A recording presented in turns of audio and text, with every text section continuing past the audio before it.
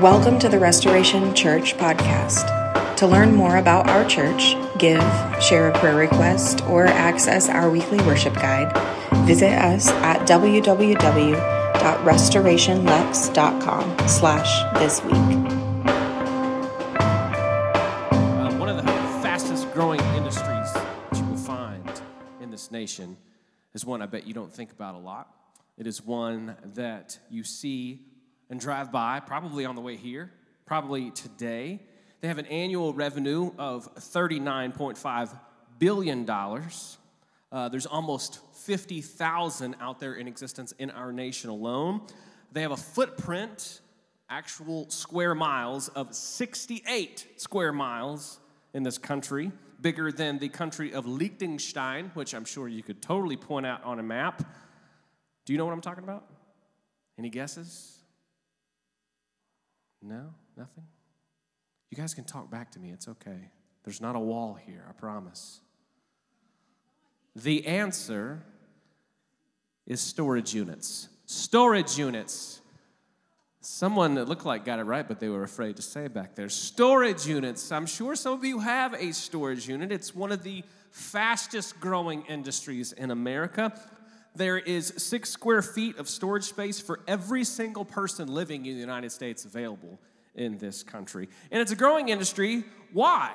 Because we just keep getting more and more and more stuff, right? We just keep accumulating more things. I remember an AT&T commercial a few years back that the tagline at the end was, "Let's face it, more is better." That's a foundational belief in America. Probably one of the most bipartisan beliefs we have. At the end of this month, our country will celebrate one of its highest holy days, Black Friday, where we will trip over ourselves and fight over gaining more and more stuff, newest and latest gadgets, because a big chunk of our economy, we will come to find out and be told quite a bit, is based upon us wanting more stuff. Now, I'm not standing here to shame you today, to wallow in the shame of shopping. I like to go shopping. I don't mind going out and looking for things at all on Black Friday. And maybe you'll do that. I can name a couple of people in here that I'm related to that will be very active on Black Friday, but I won't name any names. But I'm not saying there's anything wrong with the shopping part of it. I'm just saying what we want to define in that thought is a question, I think, for all of us, especially as Americans. How do we define what is enough? How do we define and measure whether we are consuming things or whether things are consuming us?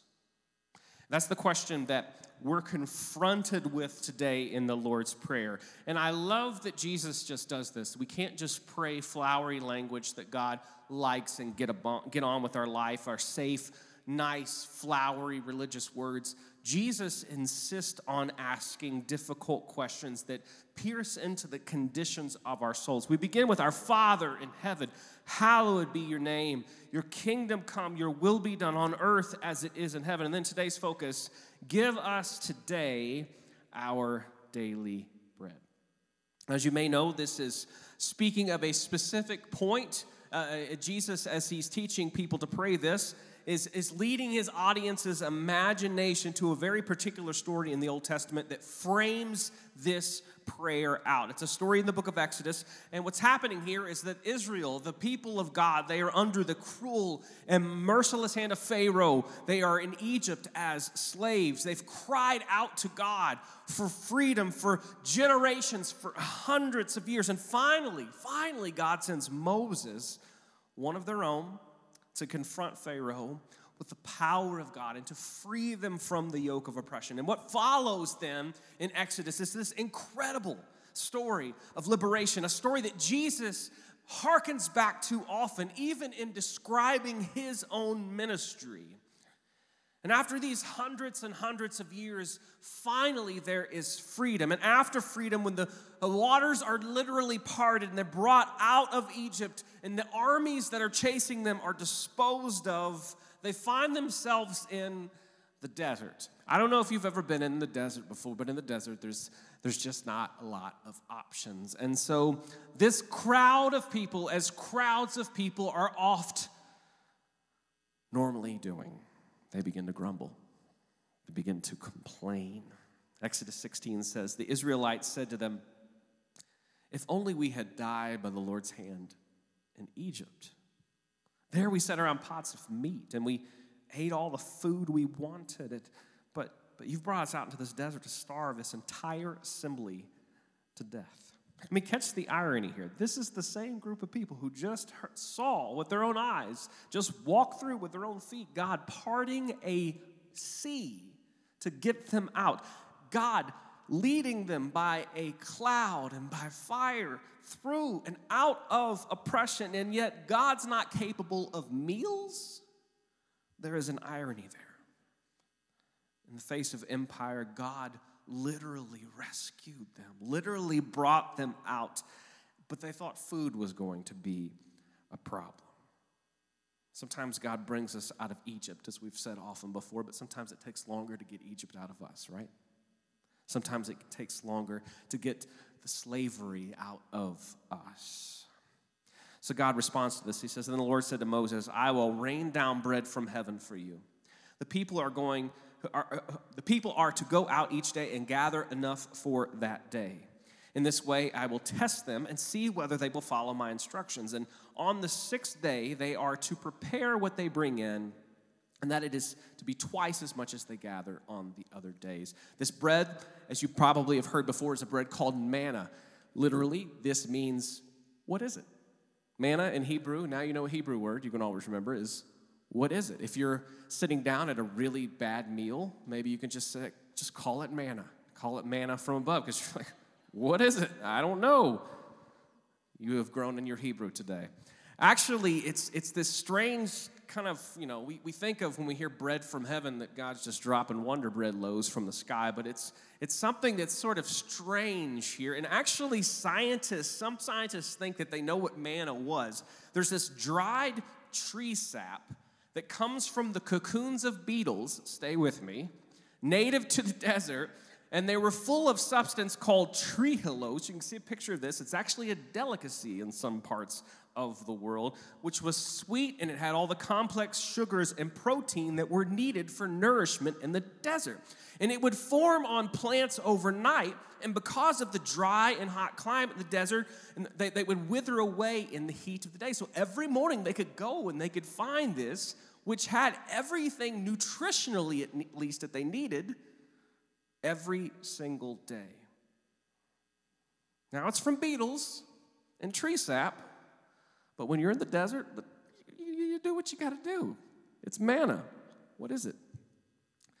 So don't miss this, though. God commands them on that sixth day to gather enough for both days because they're going to rest that very next day. So, but the promise of this is get what you need for today. The only time you gather more is for the Sabbath, but just get what you need for today. And what this was building in the Israelites, whether they liked it or not, or whether they realized it or not, is they were learning to live from a place of daily dependence and trust. Something that sounds nice and awesome, but is very hard to learn. It's hard to learn for people in a desert. It's hard to learn as modern Americans to live from a practice and a posture of daily dependence and trust. These people had been formed for hundreds of years by slavery. Slavery is trauma. I've learned from my wife, who's a dietitian, and talking to friends who have walked through difficult situations with fostering and adopting, that it's common for children who've experienced the trauma of food insecurity, starvation, other symptoms of poverty, to hoard food or to have a disordered relationship with the food they eat. Their minds are stuck on survival mode.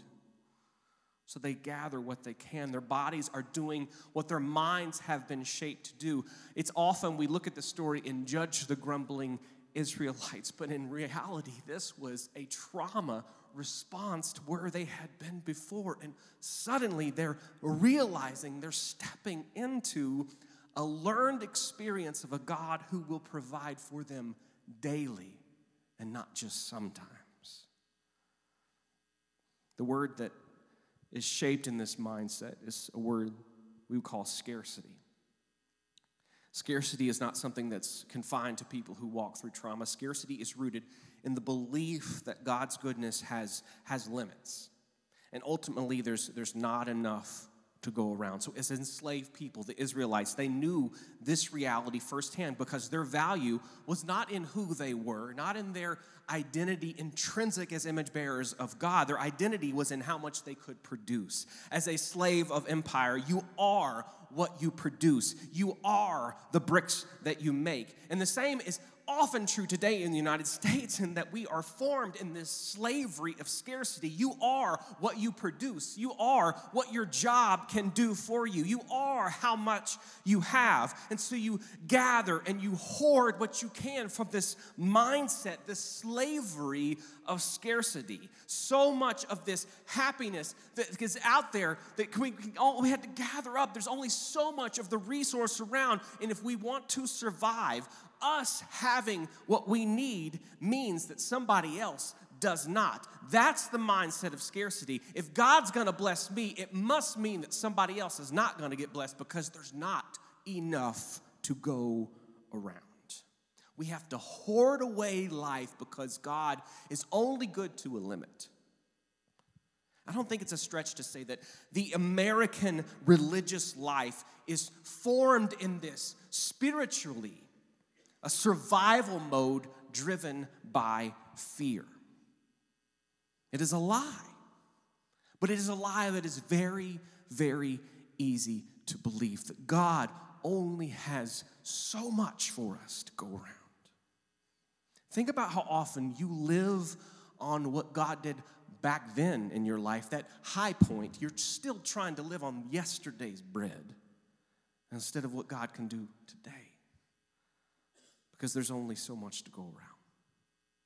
Old Testament scholar Walter Brueggemann, one of my favorite writers, he says that we who are now the richest nation are today's main coveters. We never feel that we have enough. We have to have more and more, and this insatiable desire destroys us. Whether we are liberal or conservative Christians, we must confess that the central problem of our lives is that we are torn apart by the conflict between our attraction to the good news of God's abundance and the power of our belief in scarcity, a belief that makes us greedy and mean and unneighborly. We spend our lives trying to sort out that ambiguity. With that being said, we can understand as followers of Jesus that this is, in coming to Jesus and learning to pray these words, it is nothing less than the rewiring of our spiritual imaginations. It's nothing less than the renewal of our minds, to use the language of Paul, the transformation of our hearts by and for abundance, to learn to live out of scarcity and into this place of the abundance of God. Which brings us back to our prayer. Give us today our daily bread. Like the Israelites, God, He's in the process then of reforming our imaginations for abundance, reshaping the spiritual landscape that we have been brought up within so that we can learn this posture and this practice of dependence and trust. Because let's be honest, the language of this daily bread does not sound like abundance. Abundance sounds like more and more and more. Abundance sounds like, from an American perspective, a continuous stream of more and more things. But abundance, according to Jesus, is something far different. Because if we think I just have just enough bread for today, that's a finite amount, right? There's a very clear limit on what is afforded to me. Abundance would be, by most of our imaginations, bread for today and also tomorrow and in the next few days and beyond that. And I have enough for the days ahead because I can stop worrying finally whether there is going to be enough. But abundance, according to God, must be more than this. Must be taking us to a deeper place of work within us. It's changing the question we're asking in this. Stay with me here. From how much do I need? How much do we need to who's with us? Because if the maker of heaven and earth is with us, there's always enough. If God, the God who is the God of our fathers and our mothers, the God of Abraham, the God of Isaac, the God of Jacob, if he is with us, there is always enough. If the God who parted the seas in our stories is with us, there will always be enough. And because of this abundance, because it's not a constant pursuit of more and more, because we understand that the God who has and holds all things together is with us, I can know that there is always enough. Abundance is found, my friends. It's found in knowing that God's provision actually flows out of his presence. God provides for us, not because he's somewhere far away and drops these things. God gives his provision because he's present with us in the desert itself. Do you hear that? Abundance is not the summation of our gifts, but the nearness of the giver. Meaning we're praying, give us this day our daily bread. We're acknowledging this paradigm shift within us that we don't count the same way anymore. We count the abundance of God that is with us. And because God is with us, we have everything we need. We remember that we have been rescued out of this slavery of scarcity, that we have a great liberator of our minds and our hearts, that our provider is both in the desert with us and also on the mountaintop. He is still with us. And so we're learning to pray this day by day, being formed by these words that we proclaim, because provision is a person.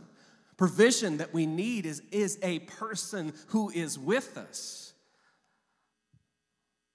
That's good news, is it not? Can y'all say that? Listen, I set up the chairs, so there's more room to run back and forth today, okay? We're ready. Provision is a person who is with us, not a number that we reach. That is good news. And it should be good news, as we see in these words, to our neighbors too. Because Jesus teaches us to pray, give us today our daily bread. There are no individualistic terms in the Lord's Prayer. It is always our and us. Because if I'm living from a place of abundance, if I know that the God who is with me is the giver of life, that there's always enough to go around, if I'm being formed in abundance, I can be generous because I don't have to fear that my generosity takes away from the provision of God. I know that because he is with me, me offering what he has given, me giving of what he's already given me, is only opening the door for more of the abundance of the God who is with me right now. By every earthly standard, when it looks like there's not enough, we can learn that the best gift we have is already here in the presence of God. And so that opens the door for his provision as we learn to be generous from a mindset of abundance with our neighbors. We see this in Matthew 18 as Jesus, he's performing one of his most famous miracles. He's teaching in the wilderness. He's surrounded by 5,000, it says, but that's 5,000 men, and the scriptures are counting the men. That's not counting the women and the children who are walking with them. So this is thousands and thousands of people in the wilderness following Jesus around, listening to him teach. And at the end of the day, the disciples, they begin to see the need that is before them, and that's good. It says, as evening approached, the disciples came to him and said, this is a remote place, and it's already getting late. Send the crowds away so they can go to the villages and buy themselves some food. See, the disciples have an awareness and a compassion for what they see in front of them. That is good. And yet Jesus' response to them here is kind of jolting. He says, Jesus replied, they do not need to go away. You give them something to eat. Now, I would side-eye Jesus all day with that thing. It's like, I'm not you, homie. Like, you give them something to eat? That's a pretty strong standard there. Because we, the disciples, we can't do what you do. We can send them, this is compassionate. We see a need. Let's meet a need by helping them address that need. Jesus says, you do it. You feed them. Now, clearly, Jesus isn't clueless here to By every earthly standard, the need that's right in front of them, by every earthly standard, there is not enough. But he's calling the disciples to have an imagination, a spiritual imagination that's shaped by abundance. It continues, it says, we have here only 5 loaves of bread and 2 fish. They answered. Bring them here to me, he said, and he directed the people to sit down on the grass. Taking the 5 loaves and the 2 fish and looking up to heaven, he gave thanks and broke the loaves. And then he gave them to the disciples, and the disciples gave them to the people. They all ate and were satisfied, and the disciples picked up 12 basketfuls of broken pieces that were left over. The number of those who ate were about 5,000 men, besides women and children. Notice what happens here. Jesus says, bring it to me. Hear those words today. Bring it to me. Bring your limitations to me. Bring your not enough to me. Watch what I can do with it. He then takes the bread, he blesses it, and he breaks it. He hands it to the disciples to give to the people. You know what the disciples had at that point once he blessed it and broke it and gave it back to them? The same amount they did before. But in following the instructions and the abundance of God and giving away the limitations of what they offered to Jesus, a miracle took place. And the question for the disciples in that moment where they turned around and faced the crowd, is the same question you and I face today as we pray these words together, is what are we going to do with the abundance of God? What are we going to do with the limitations? You see, this is really, really easy in our lives to look and to think about all of the limitations that we see around us. Like, as a church, we don't have our own facility. Sometimes we meet in a lobby for the children's ministry. Sometimes things are hard.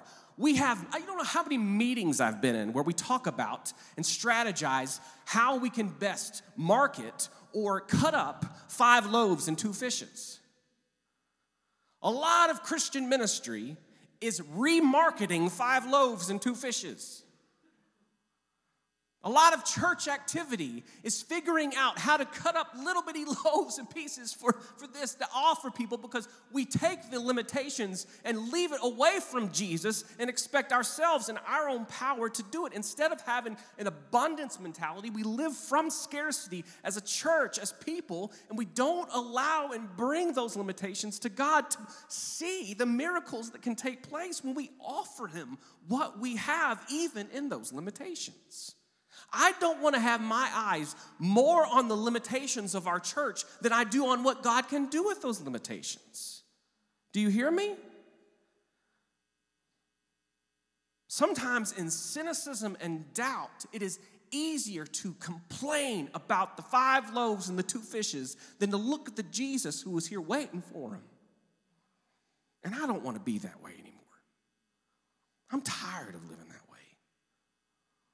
I want to expect that with what we have, as limited as it can be sometimes, that God in His hands can bring abundance, can do miracles. Maybe you see limitations in other ways in your life. Maybe the limitations of your marriage. Maybe the limitations of your job. Maybe the limitations of relationships that are hurting and broken, and all you have focused on is what is not, instead of in the hands of Jesus, what can be. And so as we close today, I want to ask that question again. What are you going to do with the abundance of God? Are you going to hoard it, hold back, complain, focus on what is not? Or will you bring it to Jesus? Will you offer it up to Him and say, take this, break it, bless it? And as He gives it back to you, to in faith live from that abundance and watch what He can do.